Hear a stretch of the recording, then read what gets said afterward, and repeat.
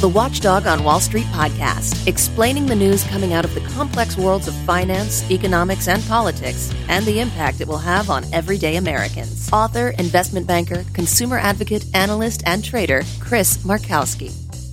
Okay, we're going to start off talking about kind of a concept that I've been batting around here on the program for a very, very long time. Again, many of the concepts and things, we try to take a look at the world as a whole. We defy what's being shoved down your throat, the narratives and all that other crap. One of the things, again, we've been talking a lot about this lately in the future, is China. It was interesting today. You had Kyle Bass. Kyle Bass was on, I was watching a little CNBC, and he was talking about how Texas, and he had a senator from Texas on there. Texas is not going to allow any company from China, any company from North Korea, any company from Russia to tap into its infrastructure, any type of infrastructure at all.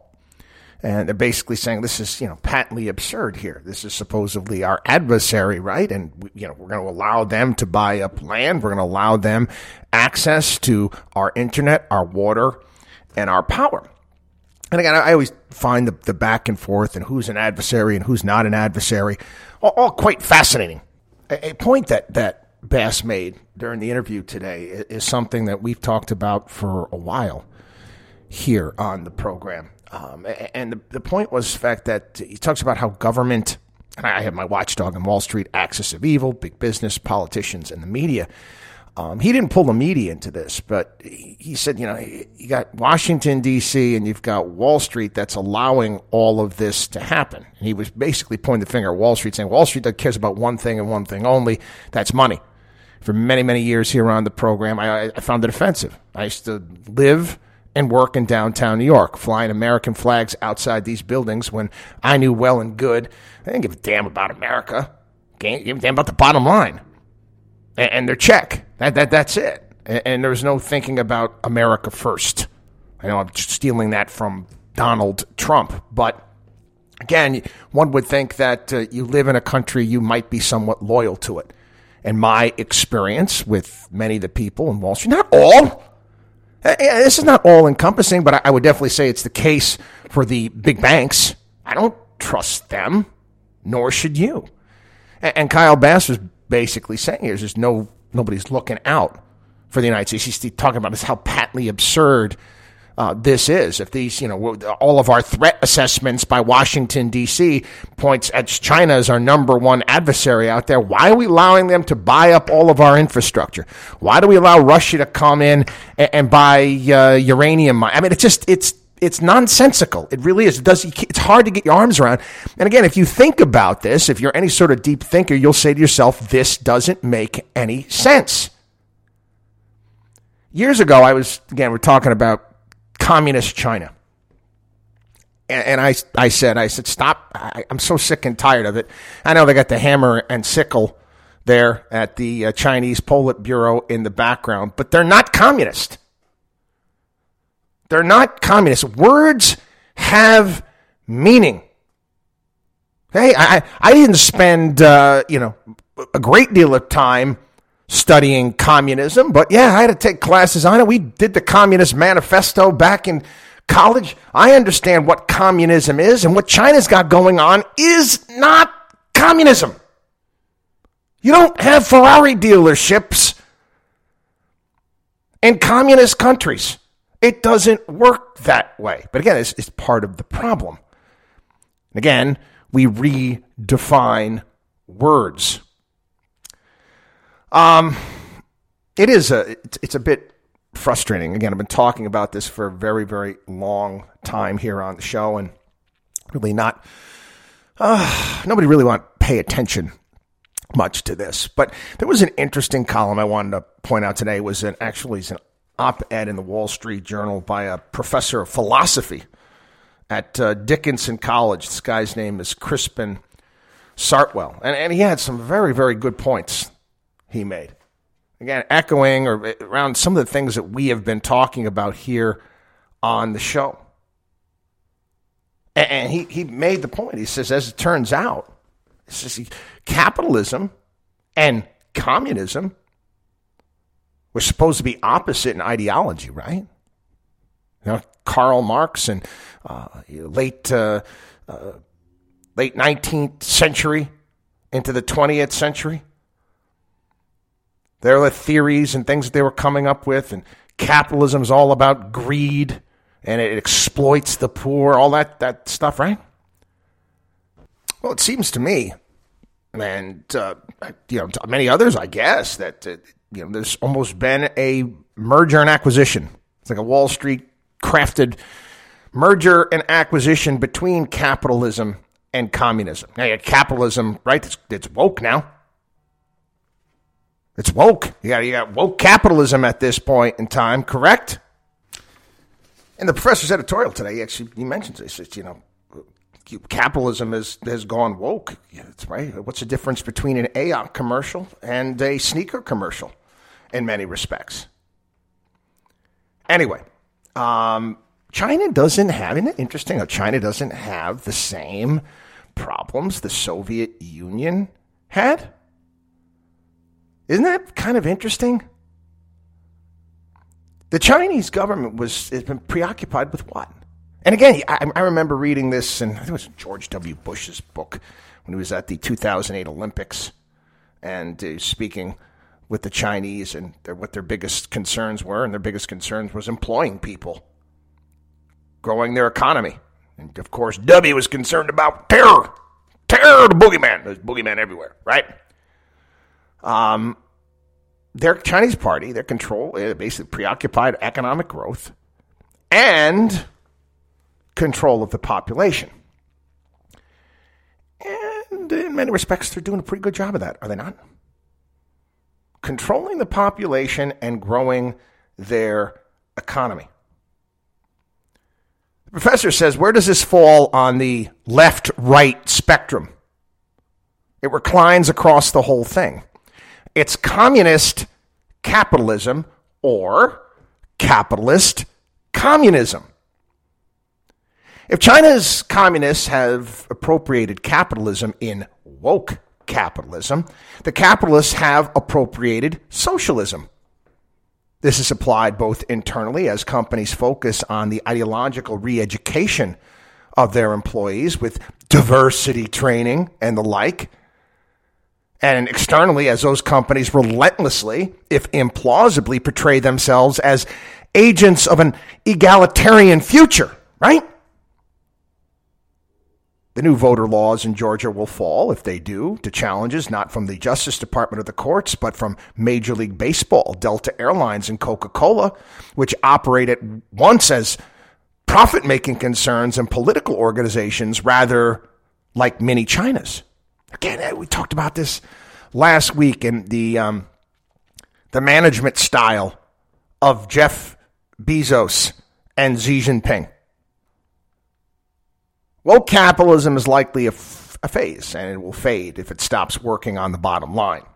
But China presents a more enduring and world historical challenge to our understanding of history.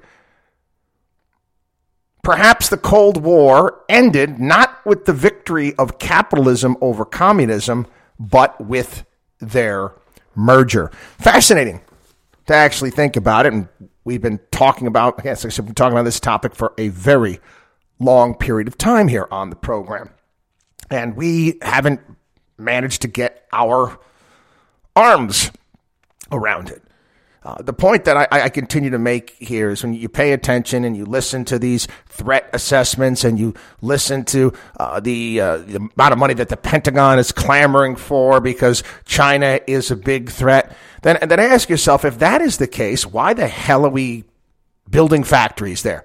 Why do we offshore our supply chains there? Why do we allow them to invest and buy up pieces of property? Kyle Bass made the point on the interview today, talking about a swath of land right next to an Air Force base and right near the border. I mean, just why do we allow this to happen? Why do we allow this to happen? Don't you feel like you're being lied to by the powers that be? Why would we be educating thousands and thousands and thousands of Chinese citizens at our universities if they were adversaries. Would we ever allow, during the Cold War, East Germans, Bulgarians, and Soviet citizens to come here en masse to be educated in our universities? Would we ever allow that? No.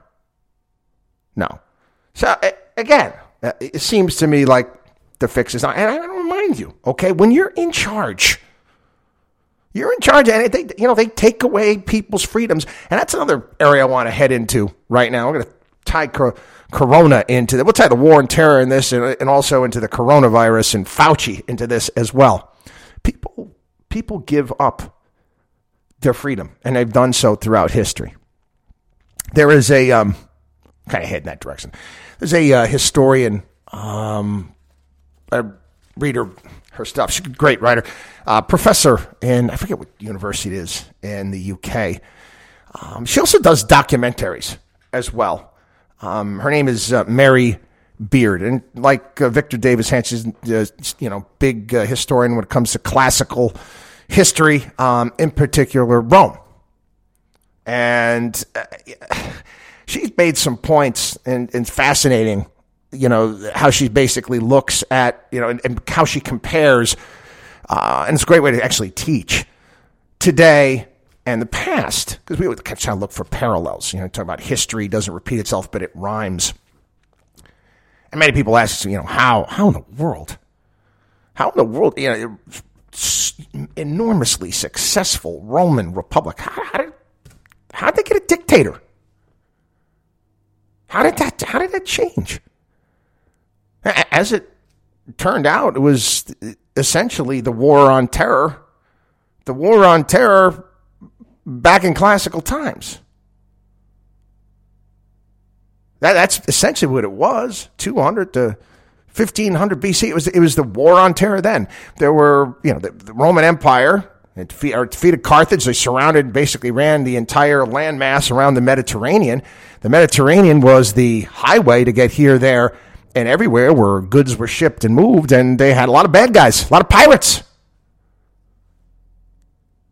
A lot of pirates in that area. And they would sack various different areas, do all sorts of things, and they basically started a war on terror against the pirates, and that led to what? Led to the demise of the Republic. And you think about what we did after 9/11. You think about the Patriot Act and all of these powers that we given to the federal government. And we don't learn. We learn in 2010 the type of surveillance that is being done on American citizens. And it makes a little bit of news at the time, but the media manages, including the conservative, manages to make Snowden the bad guy, manages to make Julian Assange the bad guy, when they're actually, getting information out to the American people. Yeah, we give up our freedom. We're giving up our freedoms to this coronavirus. Hey, the stories that have come down the pike over the past several weeks, and we don't change. Nobody pushes back. Can't you just wear your mask? Can't you just wear it? Wife's talking to me about, hey, we're going to go on vacation. The only place I'm going to right now, if I'm going on vacation, is either Texas.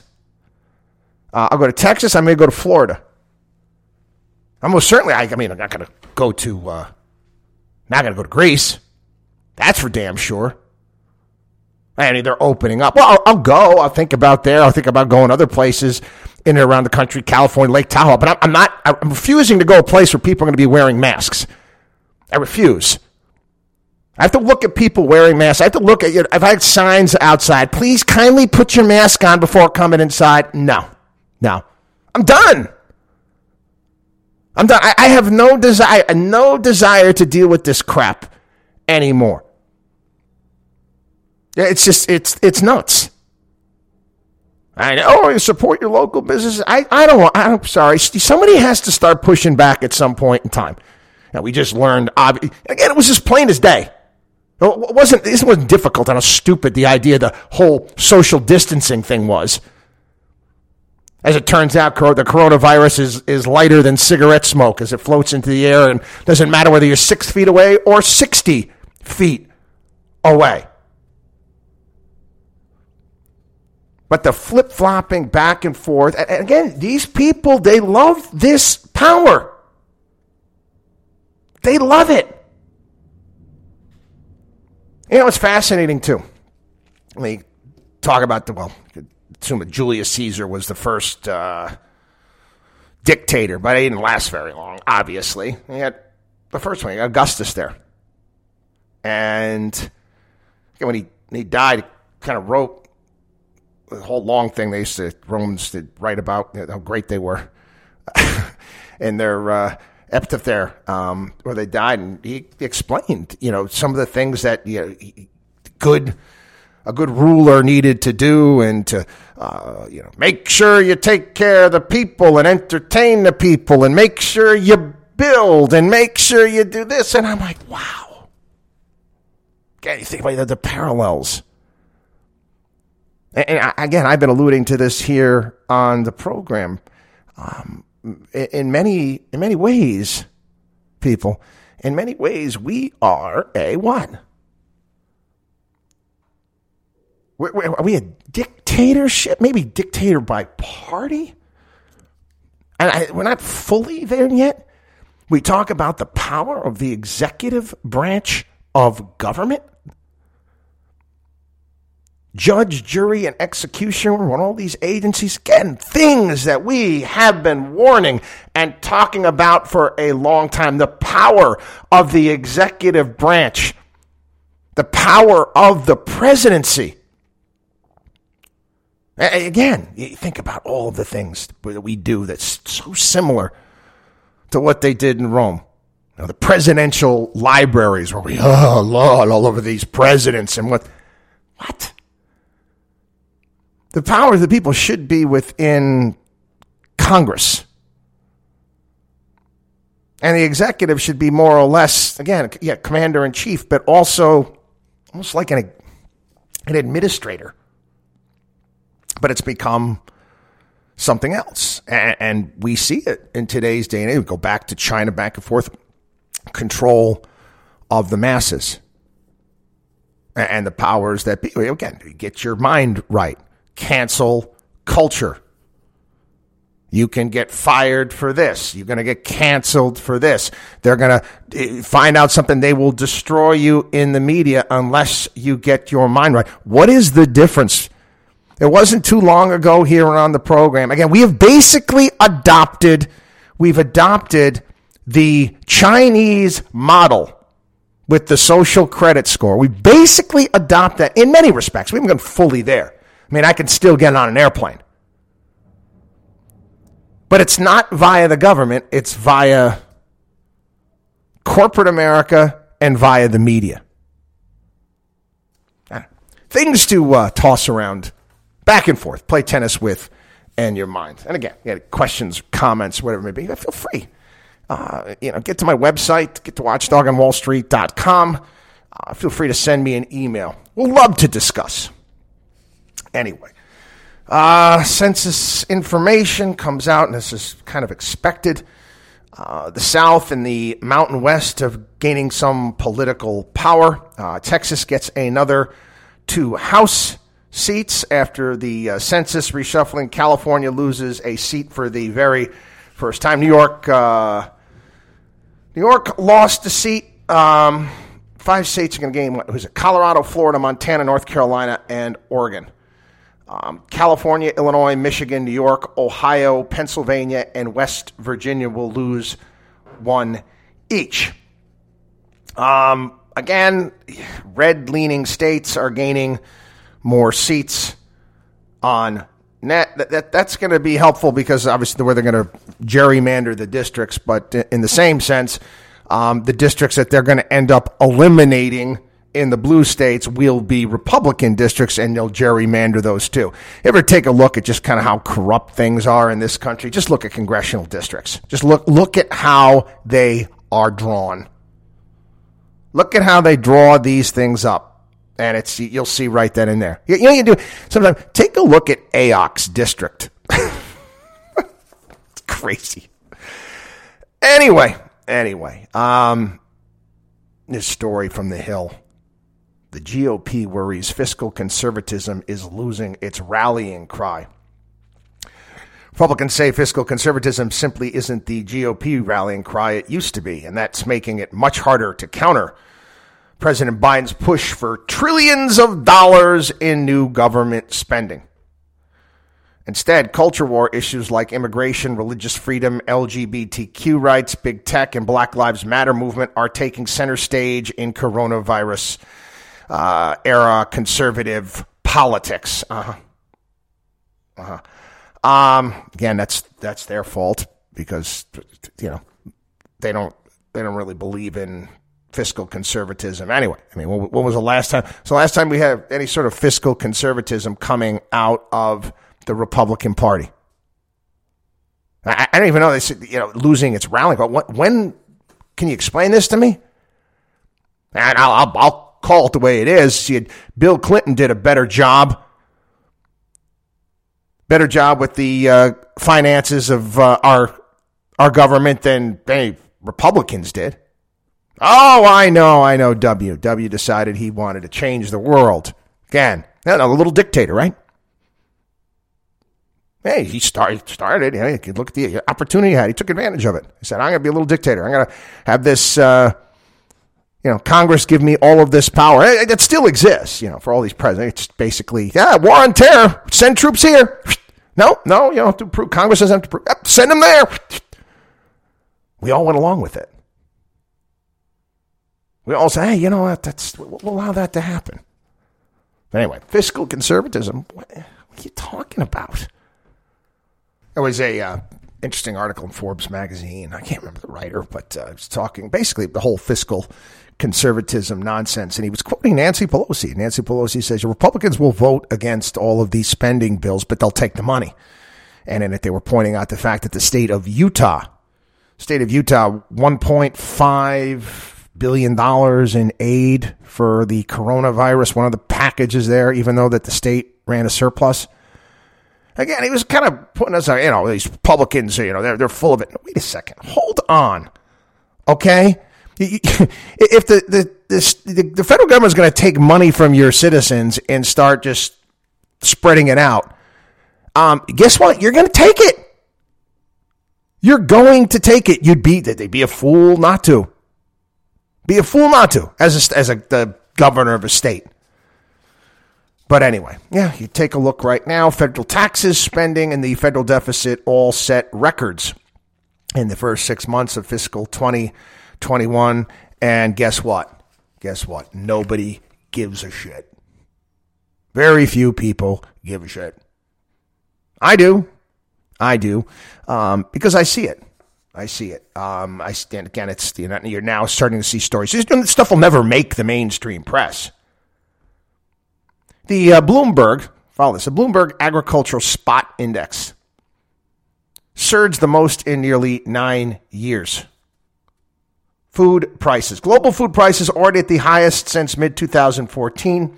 The latest jump is being closely watched because staple crops are a ubiquitous influence on grocery shelves, from bread and pizza dough to meat and even soda. Everything is going up in price. Everything. Across the board. I get maybe not televisions at Best Buy. And it's been going up in price, and it's going up even more. And most people fail to realize that this is a tax.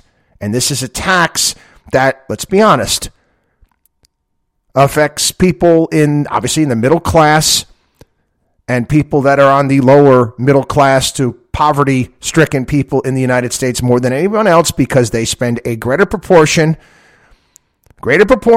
of their money on housing, on food, on these things. That is the reality. It's a tax. Anyway, I got to do this on the political front. The conservative media is having a field day with this Iran, John Kerry, you want to call it Zarif Gate? This leaked audio coming from Iran's foreign minister. And everybody's focused on the fact that Zarif said that Kerry let him know that the Israelis had conducted 200 some odd attacks on Iranian forces in Syria.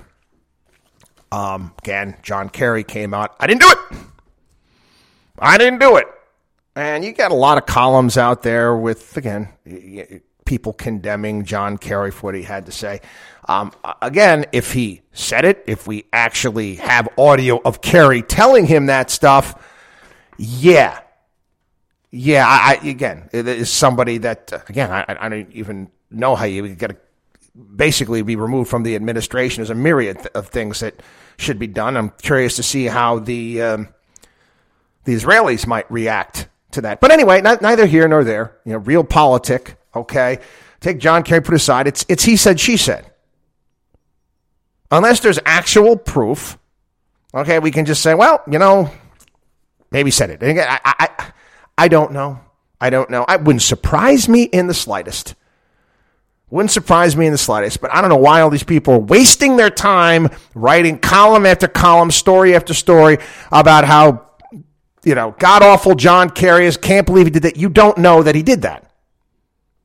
You might think that. Okay? It kind of makes sense. I get that too. But what's the point when if you listen to the entire audio and the interview, what is so much more fascinating about this is basically Zarif coming out and saying that the people in power in Iran are not the people that we think are in power. Well, the people that they send to the UN and whatnot. It's the Islamic Revolutionary Guard. They run the country and how they overrule many government decisions. This is, again, fascinating. Remember the general, the slain general, good job, Donald Trump, Qasem Soleimani, and I'm not being that facetious, that was a good job. Good to take that guy out. Anyway, this guy undermined, in the interview, it's fascinating, he undermined him in a myriad of ways. And I quote, in the Islamic Republic, the military field rules. Now, again, I take people back in time when we decided not to come down on the side of the Iranian people when they were protesting in the streets and trying to change things within that country. Again, Obama was president at that point in time. So what's the point? Again, this is their foreign minister caught on tape explaining that I don't have any say. It's the Iranian Revolutionary Guard. What do you do? Again, do you think sanctions are going to help? We've talked about sanctions here in the program and using them in terms of foreign policy. Okay, we're going to hurt the people of Iran. It would seem to me that, I don't know. Maybe we go by the Cold War model, and the more of the West and the more freedom that maybe they see we have, they might like. I don't know. Again, we're different now than we were in the 1980s. I understand that. I want to mention this as well too. Talk about what's happening around the globe. As a nation, we have a great opportunity right now on the foreign policy front. We do. Honestly, what we do better than anybody else in the world is help people. We do a better job than anyone else, but we're just not doing it now. And again, I'll give kudos to Donald Trump with Operation Warp Speed and our ability to get rid of the ridiculous regulations and get all of these vaccines out the door. We have to do more right now to help some of these countries that are being whacked. India, Brazil, There's been all sorts of bureaucratic problems. We screwed up. We've got excess vaccine. We've got more than we need. More than we need. I got certain people in there, they're just not going to take it, and that's their choice. We went over that here on the program. You ride a motorcycle, I'm a big believer, you don't have to wear a helmet unless you want to wear a helmet. But when I'm more and more, I think about this and what's taking place and what's going on.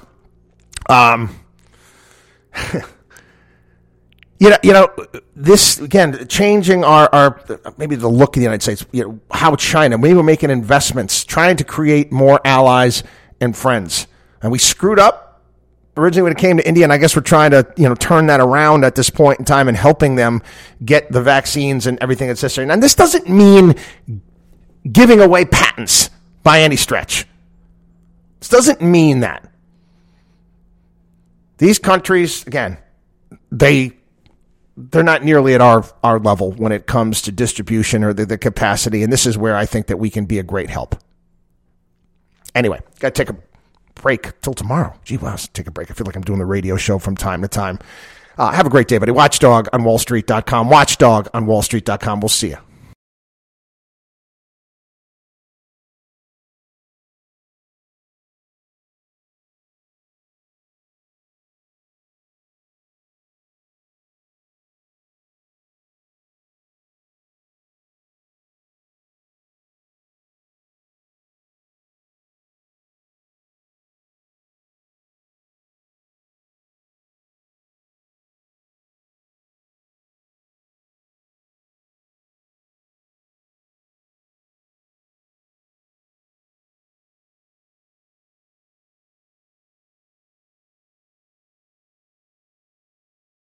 Lucky Land Casino, asking people, what's the weirdest place you've gotten lucky? Lucky? In line at the deli, I guess? Aha, in my dentist's office.